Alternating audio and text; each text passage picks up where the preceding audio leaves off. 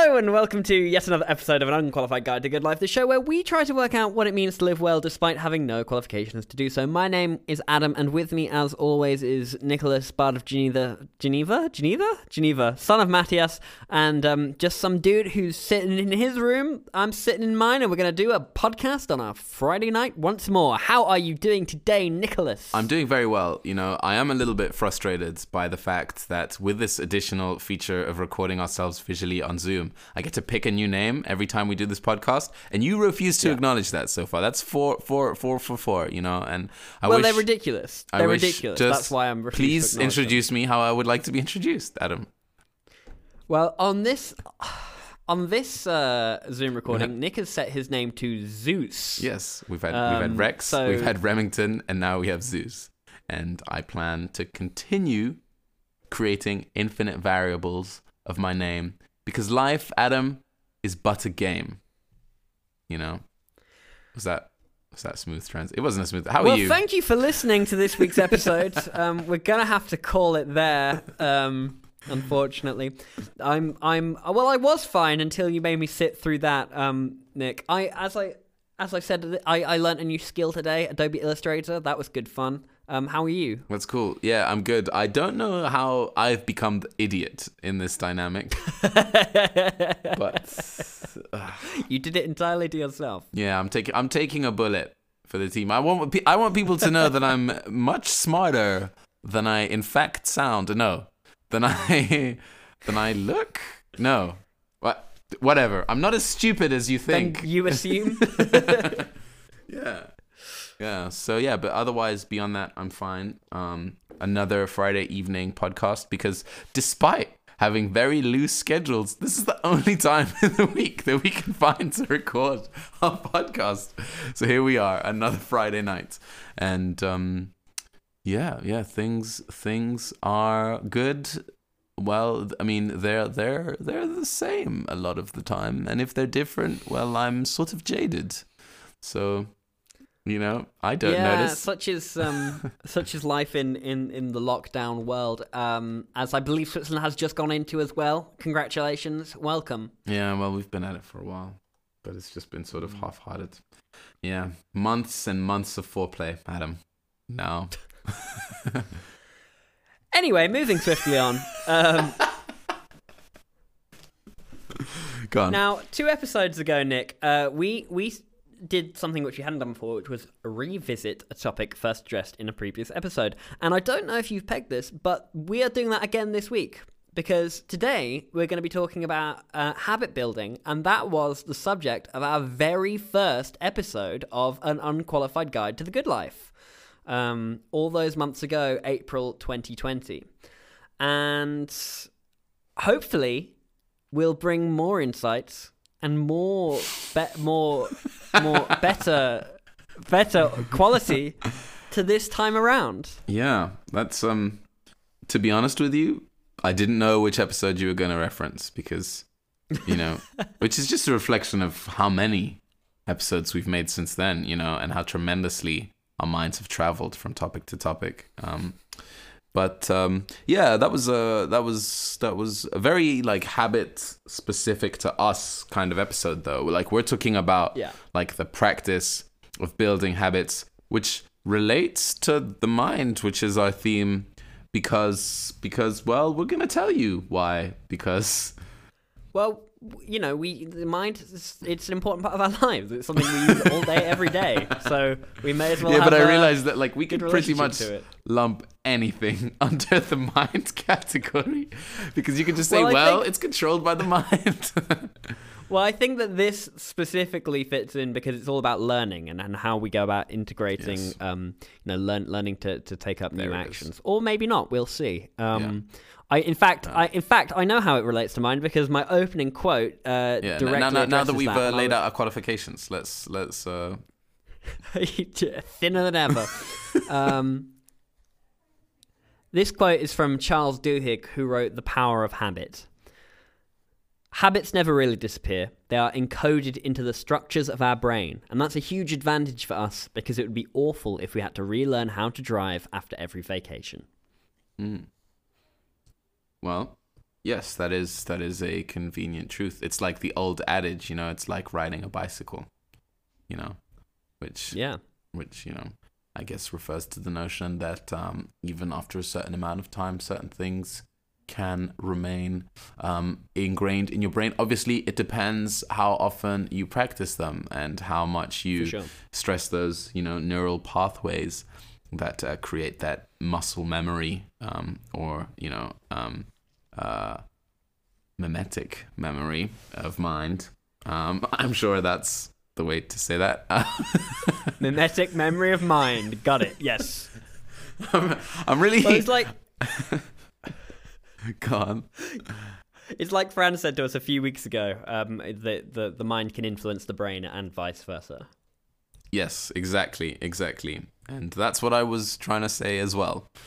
And yeah, I think actually what I was trying to refer to though is like from Muay Thai, as you know, from Muay Thai, right? Like combat sports, super repetitive art form, exercising form. But you just drill things repetitively, and it doesn't really make sense until you actually end up in like a fighting context where you realize like you don't actually have the time to think. You need to be on like instinct pretty much until you get comfortable enough in that fighting space to be able to think and plan yourself out. But what that means is that you're just reacting off muscle memory. So like you can have all the strategies in the world, if they haven't been drilled to the point that you can do them in your sleep, they're just going to disappear, And that's not necessarily true of everything, because not everything is so high intensity as to trigger that aspect of yourself. But certainly it kind of illustrates the premise clearly, right? Well, I think it plays into something which will become very, very important later on in something I'm going to talk about in this episode. But a quote that we've discussed before on the podcast, which often attributed to Aristotle, though it's actually with the work of one of his biographers, which is, "We are that which we repeatedly do. Excellence, therefore, is not a trait, but a habit." And on that, I think I will perhaps launch into what I've researched for this episode, which is a book about habit building that is just everywhere at the moment. It's called Atomic Habits. It's by James Clear, and it came onto my radar because like 3 or 4 kind of YouTubers that I like to watch have talked about this book. Ali Abdaal did an episode about it. Thomas Frank did one. Matt Diavella had like James Clear, who wrote it, on his podcast. We should have reached out to James Clear and asked him to come on this, but so it goes. Yeah. And it's a book sort of about the science and practical implications of how to build habits. And there are... It's split into two sections. One is sort of how to think about habits, and then there are actual practical tips for building them. And I'll start with the sort of how to think about habits. And he split this into sort of three categories. The fourth being the practical steps. And we start off with what he calls the 1% rule, right? And this is the idea. This is why it's called Atomic Habits, because it's all about breaking them into small, manageable chunks. And he points out that habits are the compound interest of self-improvement. Right? He says, if you can get better, 1% better every day over the course of a year, that means we will be about 37 times better than we were at the start. Even though on a day-to-day basis, we won't notice much change. Conversely, getting 1% worse over the course of a year because of that compounding effect means we'll be at basically 0 after a year if we get 1% worse every day.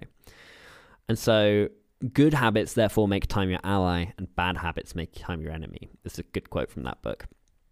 And yeah, that's fantastic. Yeah, and related to this, because it's compounding and therefore exponential, what we have to remember when we try to initiate a new habit is that there is this what James Clear calls the plateau of latent potential.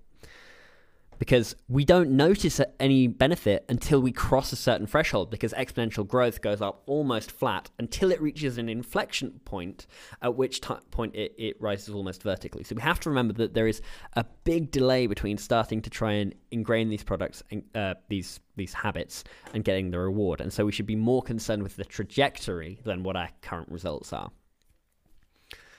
That's the first point. That's called the 1% rule. I wonder if you have any thoughts at this point, because I will go on to the next one otherwise. Yeah, I mean, I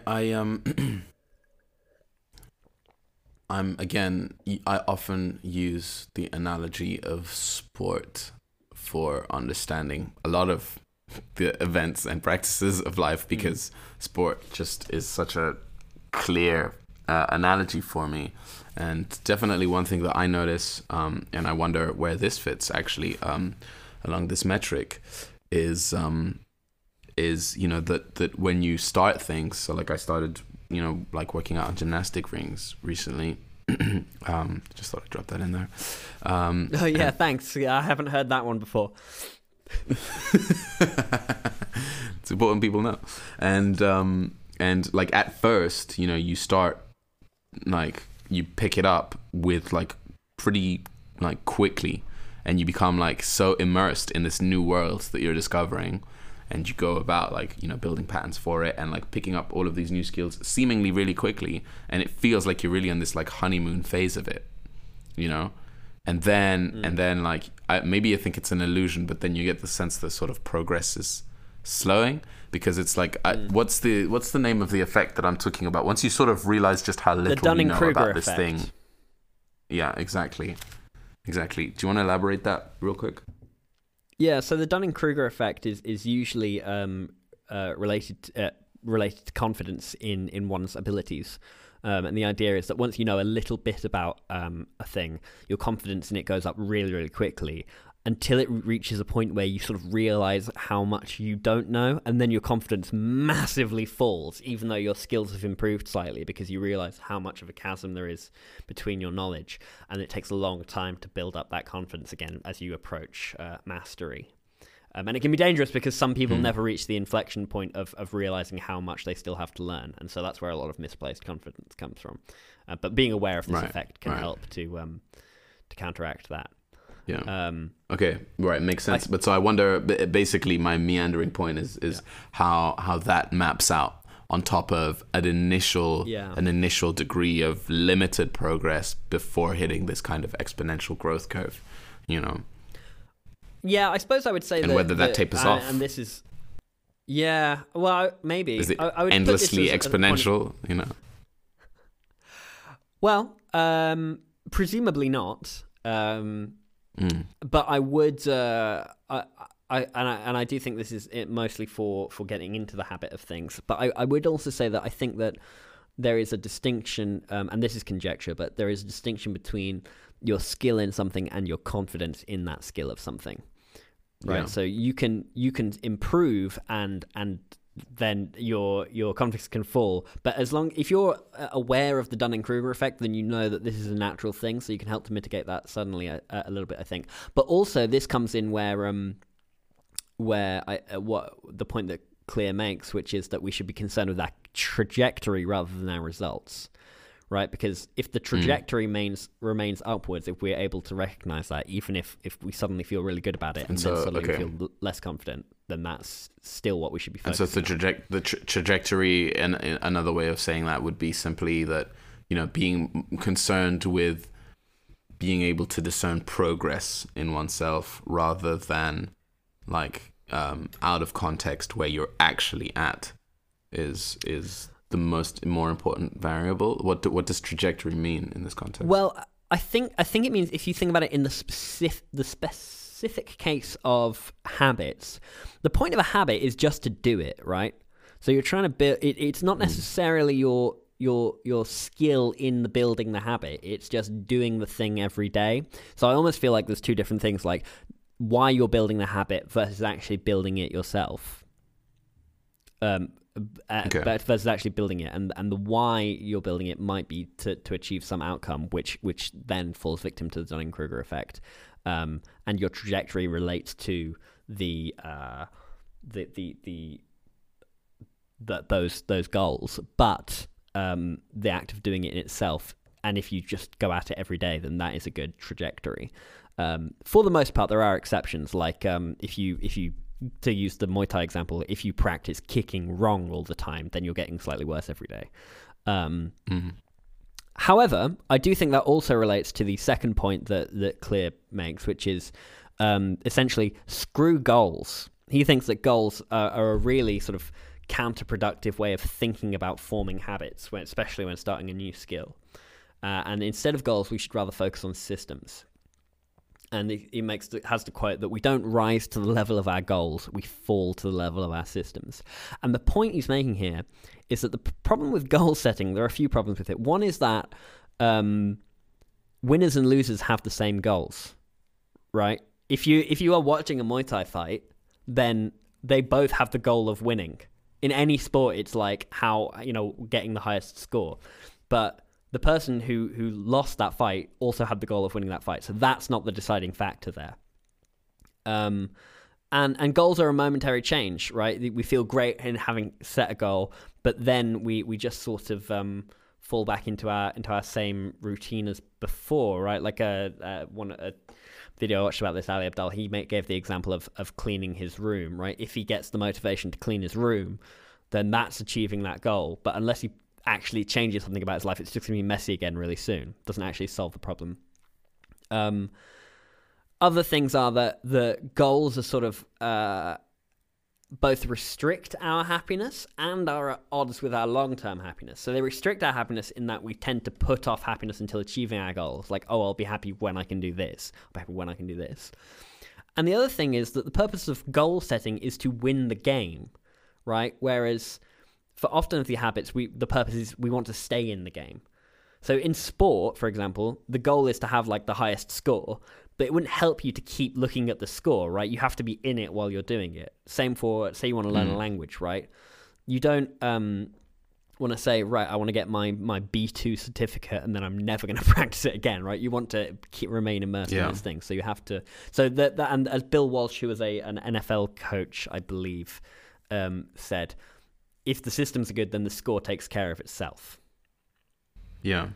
I think there's some truth to that. I think, however, goals remain embedded in systems because, yes, sure, both fighters or competitors or, both sides of the competition have the same objective, which is to win.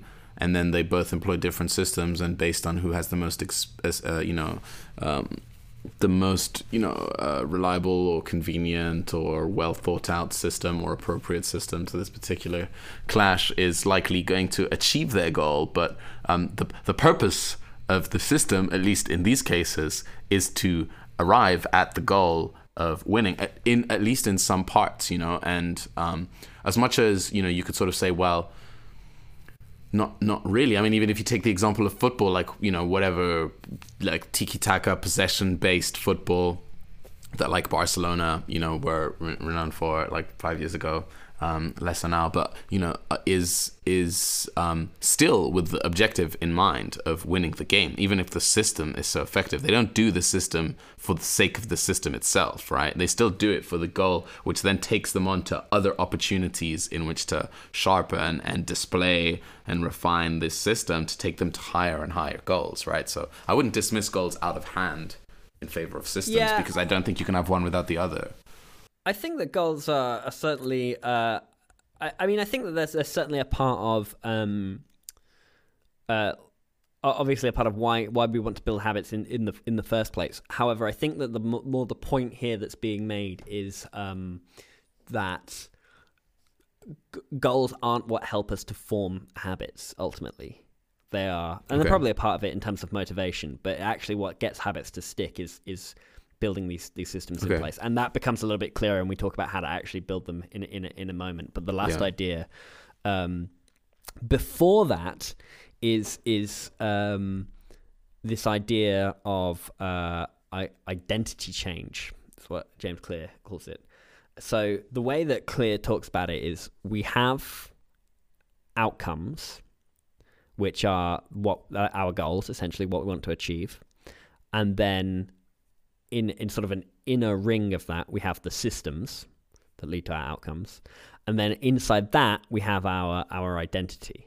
And he says that the way most people work is they decide on an outcome that they want, and then they build systems to do it. And then the identity reflects off that. And he says, no, we have to think about it the other way around. We have to go from identity outwards. So, for example, because I realize that that's maybe not very clear, if you say you want to have a six-pack, therefore I will eat healthily, and therefore I'll be very sexy, then you say that's not a great way to look at it because that's prone to failure. Instead, you say, no, I'm a sexy person, and what sexy people do is eat healthily, and therefore eventually I will have a six-pack. Interesting. I wonder...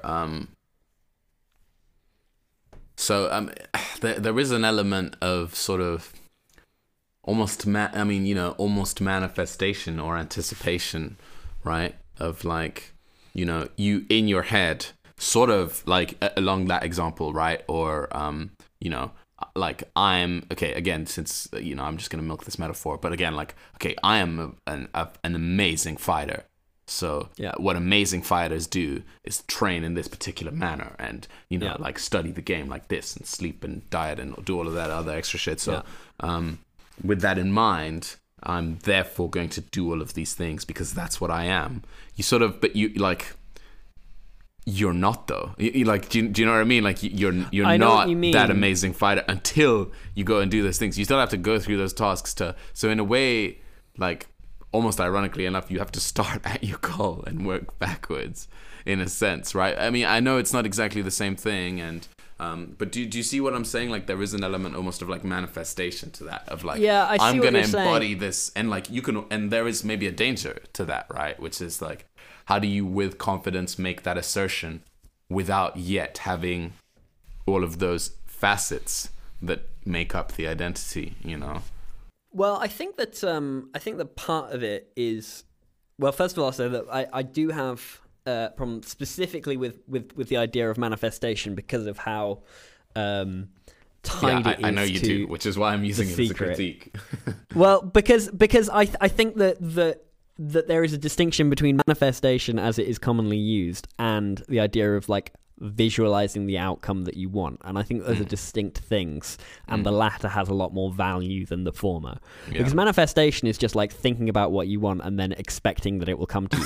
The other visualizing an outcome is a way of like strategically planning, basically. Yeah, exactly. And I think that, which is, I think, the value here, not manifestation. In terms of identity, I think that perhaps maybe this is a little a simplification of it, but if you say like, you can still focus on the identity with the goal, but it is the other way of thinking about it, right? Rather than a specific outcome, like saying I want to win that fight, you say I want to be a great fighter. That's an identity-focused starting point, right? And great fighters do this, therefore I have to. So I don't think you have to lie to yourself necessarily, although I can see how you would easily fall into so that. Rather than setting your objectives along specific metrics, which could be ultimately quite superficial or temporal, what you're doing is you're aiming for a particular identity, and therefore from there working backwards into what characteristics amount to that identity or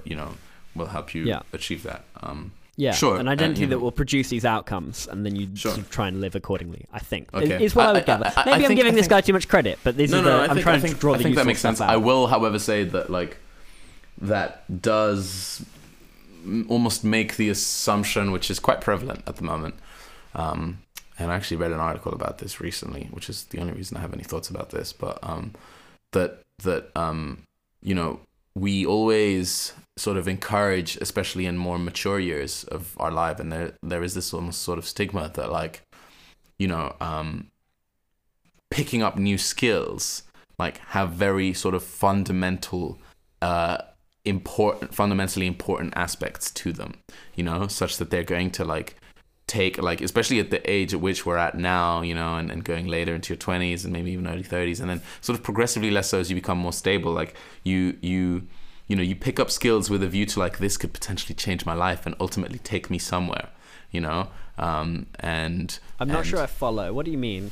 So sorry, I'm rambling a little bit here, but what I'm trying to say is skills, generally the way we build skills and habits is to like become better people. Skills are means almost to an end, and this like switching from identity backwards is another example of that. But there is also such a thing as like just just like being good at a skill for the sake of the skill. Do you know what I mean? And in that case, I don't know, like almost like being like just leisurely or indulging in something just for the sake of it. You know, well, like not because it's going to suppose... necessarily take you anywhere, just because you're like, you know.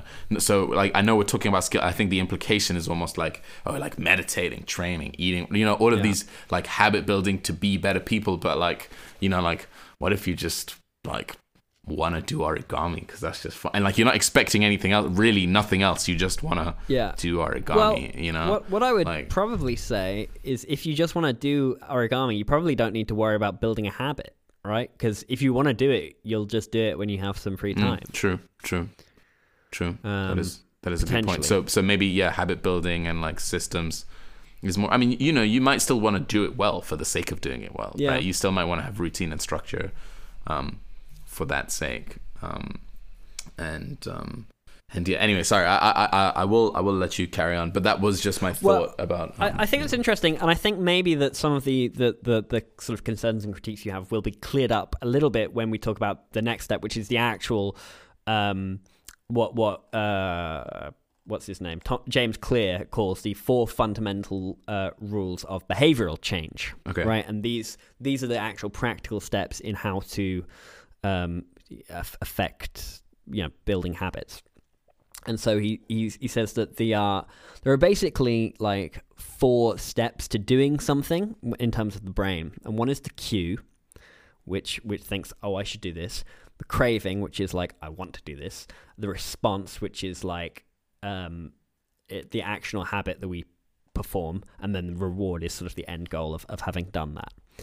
And so, wait, is that a system? Like, do they happen one after the other? No, this is just how it works. He says in terms of Can the brain. You run Cue through triggers the again? Brain. Yeah, so you've got cue, which triggers the brain to initiate an action. Craving, which provides the motivational force for doing that action. Response is the action or habit that we perform, and the reward is the end goal. Okay. So, for example, I don't know, let's go with, tidying your room. You know, you cue, someone on TV mentions tidying their room, that's cue. Craving, you're like, my room's really messy, I can't see the floor. And then response is actually picking up your clothes, and then reward is seeing your nice, clean room and feeling good about that. Okay. That's a very, very basic example.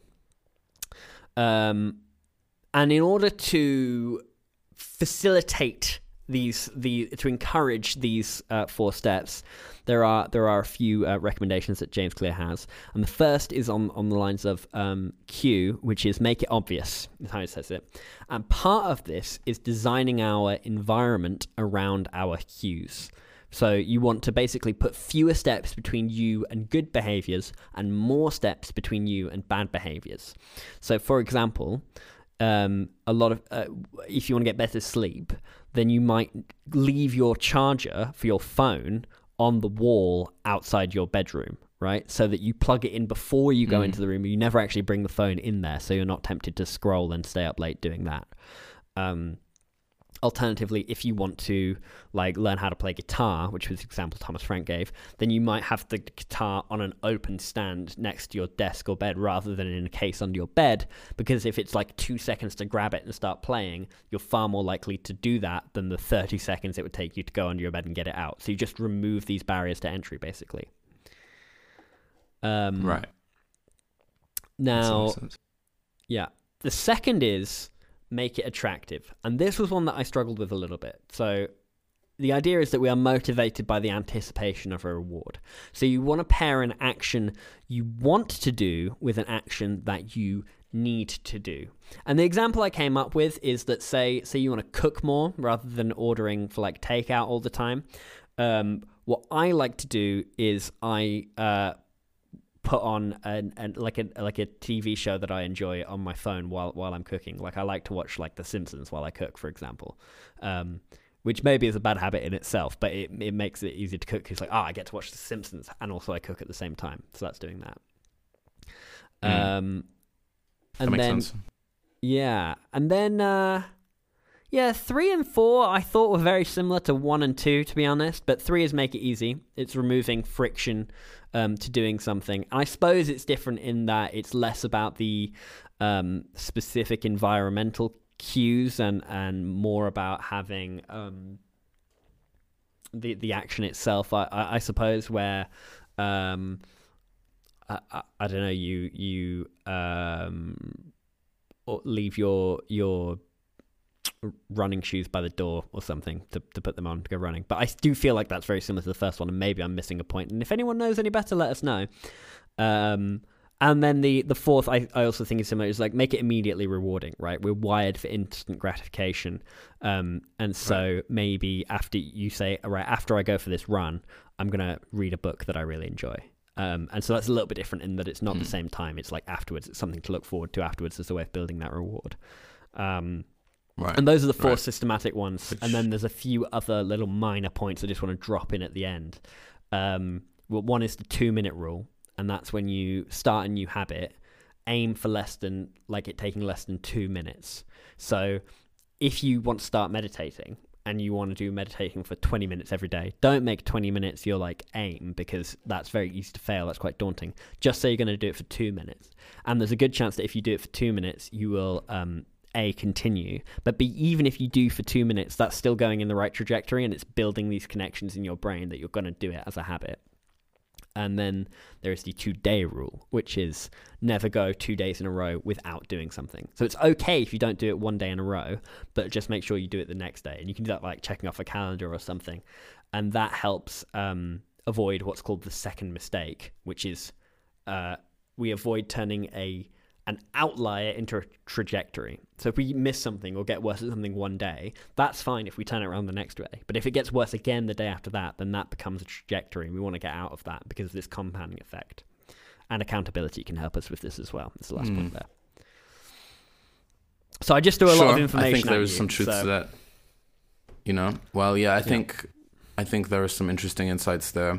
I think that in terms of making I have a couple of thoughts. I'll see what I can remember. The first, working sort of backwards, is this do it every day is yeah, sure, but in the case of certain things, rest is an inbuilt practice to being successful. So I will say that I think over daily practice, I will say consistent practice.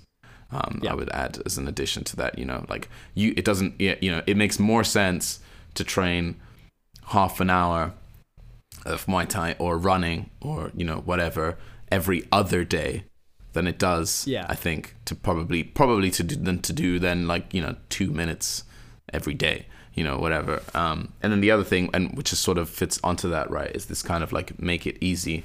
And that yes, make it easy as you can, but then also don't be shy to sort of acknowledge and embrace that in some respects it is going to be a little bit uncomfortable. The process of building new habits and of growing your skill set or your breadth of experience can be an inherently uncomfortable one, but you should sort of embrace that as a practice. And I'm not to say that that's necessarily something he's trying to do away with, but even now, with a pretty well drilled habit of running, the first 5 minutes of running generally not that great, because you have to break that first win. It's you're going to be uncomfortable a little bit, especially at the beginning, and that's okay. Don't be overwhelmed by that discomfort. Don't seek it out at all costs, but just know that in moderate consumption, being consistently somewhat uncomfortable means you're consistently pushing yourself to be better at what you're doing, and that's nothing to be taken shy away from.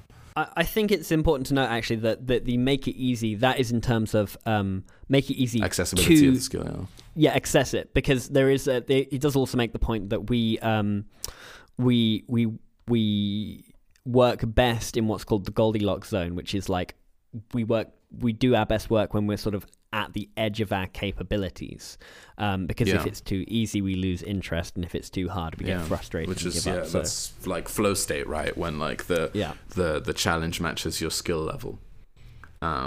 And no, but I, and I only say that really to enforce that, like, I think there is this like compulsion to sell this notion, and also to go out looking for it, which is maybe why it's sold sort of supply and demand. But like that, that don't trust people who are going to make the whole process easy for you. Right. It's like, that's not like, like stopping your cravings or building health, like all of these things, like they can be arduous and kind of chory at the beginning. And, like, yeah, that's like, as of yet, I don't really know that there is a way around that, and I don't think that there should be. I think part of building skill is building character and learning to, like take on responsibility, and building new things usually means sacrificing other things, even if they are bad habits, and, taking on that weight and shouldering and displacing something that you would want for instant gratification now, later, and all of these processes, right, which are not necessarily predicated on comfort. In fact, on learning to discipline those kind of, that appetite of yours that's seeking comfort and instant gratification, but of course it's nice to have that too, even as a reward in those circumstances. Definitely. And I think that plays into the remembering that it's like a 1% compound thing, right? Like it's going to be hard, but you look at your trajectory rather than your instant results. Yeah agreed. So do you have any closing thoughts on this book? Because those are quite a few insights, actually. There's a lot to it, and I would say, I suppose, to just to mitigate my own, because I feel I've come off quite enthusiastic about it. I would say, as with anything, like, take what is useful for you from it, and discard the rest. These aren't, there's not gospel. It's just, but some ideas in it I think can be very useful. And for me, I think the takeaway will be certainly the 1%. The first 3 points, really. The compounding, I think, is very interesting. Systems over goals, I think, is also a very interesting idea, although I agree with you that I think goals are important to keep in mind, but I do think they will be trumped by systems. And also, I'm going to have a play around with the identity change one. I'm skeptical by nature of it, but I do think that it's an interesting, perhaps novel way of looking at things. I agree with that, and I would add to that trajectory is a nice way of looking at things, right? Yeah. Like, if you're mapping out essentially your productivity or your consistency with the skill. Yeah. It is a useful framework. And well, quickly to the effect, it's really a shame because I'd done all this research myself, and you've taken sorry, I did go over a bit long on this segment, but I know you've done just such a lot of research, Nick. You've taken up most of the episodes, so should we just leave it here, I guess, and we can. No, I had quickly, because I think it's cool what you did look up. Yeah, so basically, I looked at habit building as a process that actually you initiated me to, and the notion of gamification, right? Yeah. And well, what gamification is the process of taking gaming elements, right, out of gaming situations into real life, with the objective of increasing motivation and engagement, right? So basically turning situations or aspects of your life into a game, right? Or not necessarily even of your life, but in this case that's what we're talking about, but like of a business practice or of education, right? With the idea that games are fun and people like games, and so bringing as much sort of joy and interaction into the process of learning or working or habit building is cool. It's more enticing, and so I have a few points about some of the benefits of gamification, but one thing in particular that I was introduced to, which was very interesting, was an app called Habitica, which is a free app on the App Store that you can download on any smartphone, and where you basically become a virtual character, right? In a sort of like, it made me think a lot of Dungeons and Dragons, actually. Sort of like a virtual universe or environment where you like, can kind of be a mage or a rogue or a wizard or whatever, and like you can decorate yourself accordingly, and basically it helps you keep track of your habits, and by like successfully completing your tasks, you unlock certain XP and start to like level up. And conversely, by failing to do those things, or by setting tasks that you don't want to be engaging in but that you inevitably go back to, if you're honest with the process of chronicling yourself, it'll also then inflict damage to your character's strength. And like there isn't like a huge amount of gameplay involved into that process, but the process of being in the game is quite a fun one and quite enticing for people. And it's interesting because it's like, oh cool, I'm gonna do these things and then I'm gonna level up, right? And you're like, it's an external motivation for building habit in this particular case, which is what this app is designed for. And it can be nice to like, it sort of speaks to the instant the gratification reward aspect. So it's like, cool, like I'm gonna meditate because then I can chronicle it on this application, and like when I do, I'm gonna have enough coins so that I can like buy that fur for my whatever the case might be, and you can like join cooperatives and share that character aspect with other players. And it's in the same way that like for instance, like learning is also gamified through apps like Duolingo, notably, right? It's a very technological phenomena, right? Although it exists in other ways, certainly. Maths problems are always gamified, right? Yeah, right. It's like they're always presented as like like stories that you have to complete and unlock it, and so to an extent, standardized testing is almost gamification. Although I'm sure there are people who would be skeptical of grouping those things together. I feel like having a cool little wizard that you control is a bit different than getting a grade about whether you're going to get into university or not, or pass an exam. Like these are very stressful things for a lot of people. I think so. And but I think it the app seems cool. I've tried it out myself. So here's the thing. I personally like feel a little bit silly doing it. Like I will admit to that, but not because I don't think it has its value, but because in my case, at least for the things which I'm trying to develop, like I've been there, I'm trying to build a better routine, sure, and to add things to that, but largely for things that I'm already fairly ingrained in. And I'm trying to refine the processes by which I get better at these things.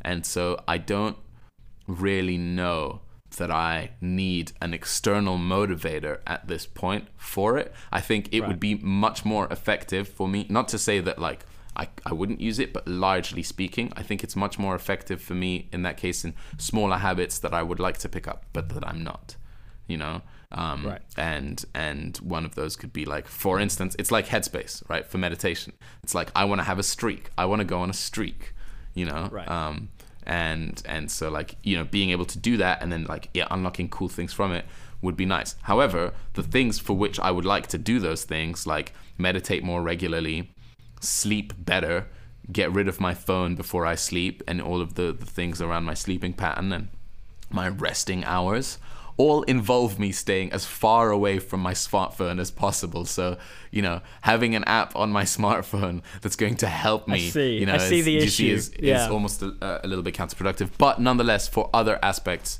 I do recommend it. And you can make the tasks as banal as you want to, just drink 3 glasses of water a day. Like, it can be nice to like, even like on a to-do list, make a to-do list of small things so that you go through a process of reflecting and acknowledging that like, okay, well, it may not be much, but like I did do this thing and I did do that. And in a way it is compound, you can do loads of small little things across the day.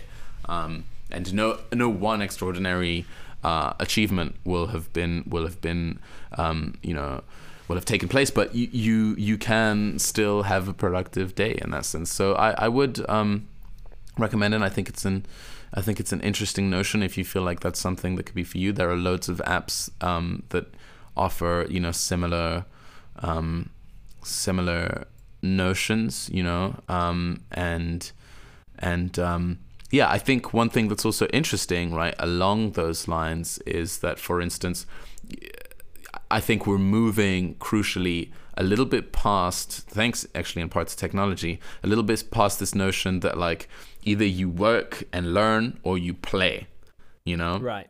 And that like playing is not like maybe an almost more effective way of learning at least certain things, you know? Yeah, for sure. And which is Definitely. why, for instance, like, you know, early generations of parents whose children are exposed to video games go like, you know, like video games are a total waste of time. But actually there's a lot to be learned from video games, or at least the processes in which video games and even social media like keep our attention and our engagement. Yeah. Like those are incredible tools if they were applied with the right, you know, with the right objectives in mind. And there are things to be extracted from that, you know, like I saw an article saying something about like, weirdly enough, video games teach kids about persistence because of the like the challenge skill level that like no matter how many times you fail to defeat a boss or whatever, you're probably just going to keep going and keep doing that. Like it's very rare to see a kid do that with that much consistency versus a maths problem.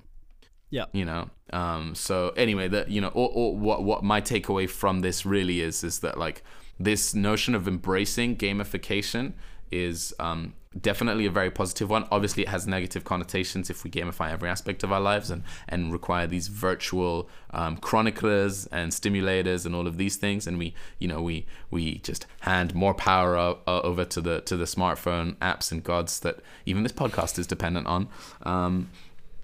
But yeah, no, I think there is a lot of value to that. So I don't know if you have any additional thoughts, but that's really my take on things. I don't know, just a few, I suppose. I think that you make an excellent point about the, you know, that trying to avoid the smartphone as a habit makes it a little bit difficult to put it on there. But I think it's interesting to hear something that Andy Puddicombe once said, which was that he liked having Headspace as an app because he enjoyed the contradiction between, you know, these things being so obviously bad for us in many ways, but also having the great potential for health there, which is something that we see reflected throughout many things, right? Like this the idea from Greece of the pharmakon, which is that pretty much everything is both a poison and a cure in different measures, and depending on how we use it. So I think that's interesting. I've used a similar app before called Life RPG. I almost never used it though. I very quickly fell off that, and I think that's because of this. I'm not sure. I think their UI wasn't great, and I would like to see a better one. But it was just another thing, right? Like you did the thing, and then you had to log it, and you're like, I don't want to log it. I've already done the thing. Yeah, I get that. Yeah, it took me a while to sign up to this, which is funny because like I needed the motivation to sign up for this because they were like, create an account. I was like, don't want to do that. That's long. I would just like to start interacting straight away. You know, so maybe it can set different obstacles. Yeah. You know? So maybe it's an idea for something to like I don't know, integrate into your life some other way. Perhaps into just however you do track habits, if that's something you want to do. Maybe there's a way to integrate it there. Or maybe it is just an idea for designers to incorporate into whatever they are using to help us on our Agreed on whatever it is. But Agreed. I do think that's interesting. And I think it's also interesting the potential for gamification. I've heard that gamified platforms, I heard from somewhere once that it wasn't a critique of gamification as such, it was a critique of leaderboards, which showed that leaderboards are only motivational tools for the people at the top of the leaderboard. So I think that's something interesting to note. But I do think there is potential for increasing learning through play. I was playing a video game last night called Sekiro, which is like a really challenging kind of fantasy samurai game, and I was just thinking, like, if I'm trying to defeat the boss and in addition to blocking the sword stroke at the right time, I had to solve the quadratic equation and how that would change my experience of it. But actually, video games can be used as a tool for learning. I did a module in my third year of undergrad about it's called Temporality, Consciousness, and Everyday Life, and I recounted a story which I think I've told you before, Nick, but I'm not sure if I've told on this podcast, how when I was in 8th grade, so 14, I we had to read a book in English class called The Medici Seal, which is about the Medici family in Renaissance Florence, And I was at a table with all my friends, and none of us read. I did read the book in the end, but we never read it at the rate we were supposed to. And my friends always got in trouble for not reading the book, but I never did. Even though I didn't read it, I just played a lot of Assassin's Creed 2. Yeah, you have told me this anecdote. And yeah, as like I said, right? If the game that you're playing in is an immersive, like historicized fiction with a lot of accurate historical detail, and kids spend hours playing those games, like they're probably gonna learn a little thing or two about like middle-aged Florence, you know? Yeah. Or whatever the case might be. Yeah, for sure. Well, I think that's a great point to stop. We're barreling towards 52 minutes, so we're going a little bit long. Sorry about that, but I hope you enjoyed, dear listener. But before we end, Nick, do you have any announcements to make? I bet you do. Do I have announcements to make? If not, I'll make them on your behalf.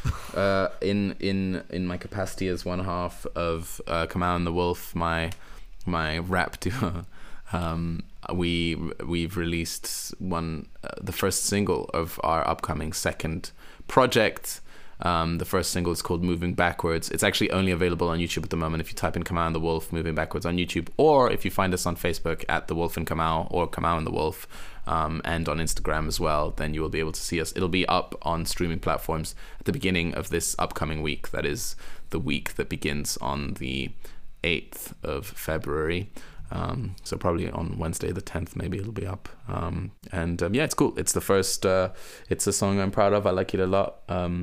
It's got something to it, I think, and hopefully other people feel the same way. And it's the first single of our project, which has finally got a title, which is exciting. We've called it the Blumenfeld Gambit, which is I see.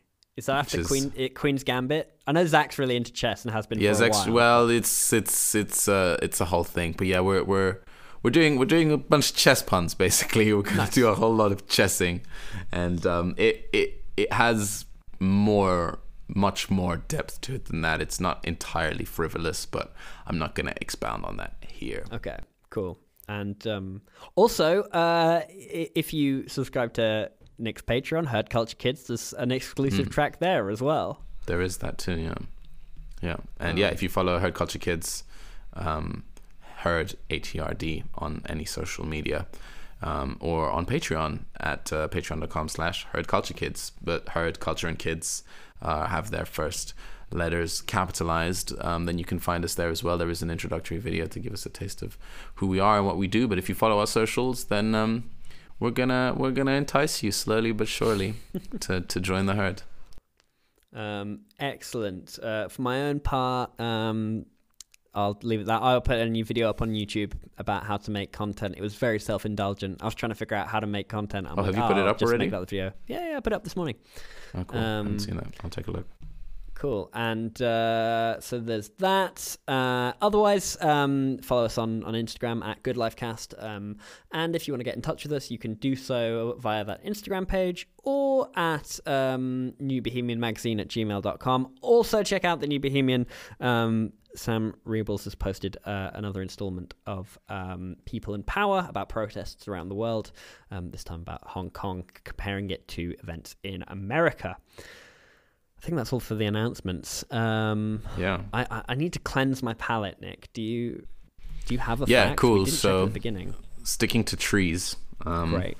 I looked into what you actually probably in all likelihood have all seen, right? And it's known as Poland's crooked forest, right? And it's a forest in the Polish town of Gryfino, close to the German border.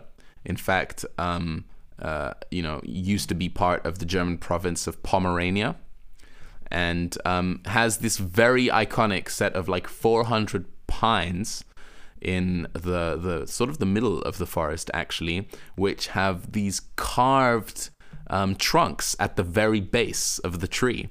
And these dramatic, they look like upside down question marks almost, but they then straighten out probably like 9 feet up, in the air, 2.5 meters or so up in the air, and then just keep growing straight. And there is speculation as to why that is so, and it's actually an unsolved mystery. It's an unnatural aspect of nature, because there is no natural or there is no consistent reason for why a tree should grow like that. Presumably, it has been influenced at its growth, right? And so the speculation is that maybe the locals in the 1930s, which is when the trees are believed to have been planted, were deliberately manipulating the shape of the tree in order to create curved wood for either shipbuilding or furniture making, right? Cool. And that the reason why the trees then started growing straight again is because the process was interrupted by World War II. Another suggestion is that at a very early inception, Poland being a cold part of the world, they were buried under a thick sheet of snow for quite some time, and that's why they grew like that. But eventually they emerged out of it and were able to grow. And this sort of leads me on to an additional point, which is that tree shaping for aesthetic purposes is something which is actually quite common. If you check out the Tree Circus in California, which is pretty cool, it showcases the work of Swedish-American farmer Axel Erlandsson, who, for instance, knits he knits trees. He weaves trees together into like lattice formations, for instance, or that appear in geometric shapes or loop around each other elegantly. I think so. I think they're probably saplings. Probably they're either very fast growing trees or they're very young trees. But yeah, due to pressure and other mechanisms that I truthfully don't know much about, he is able to shape trees. So that there is such a practice as tree shaping, and it's not necessarily functional, although it might have been in the case of Poland's crooked forest, the crooked forest of Gryfino. But anyway, check that forest out. Those pictures are iconic, and check out the Tree Circus in California as well. It's dope. Amazing. Cool. That's super cool. Thanks for sharing. My fact is tangentially related to trees. Now, stay away. Stay away. Just very briefly, apart from humans, there is only one other species known to enjoy spicy food, and that is the Chinese tree shrew. They don't eat chili peppers because those don't grow in their environment, but they do feed heavily on Piper beaumeriifolium, which is another plant that produces a lot of capsaicinoids, which are the spicy compounds in chemicals. And it's believed that basically they just have lived in this area for so long that they are missing the amino acid that causes how do you pronounce that? Capsaicin to be associated with pain, and so they eat it and they taste it, but they don't experience pain, so they really enjoy it. Obviously, bit evolutionary benefit. They get to eat on this food source, which other species don't, and the chili, for its purpose, gets its seed spread by being eaten by the shrew.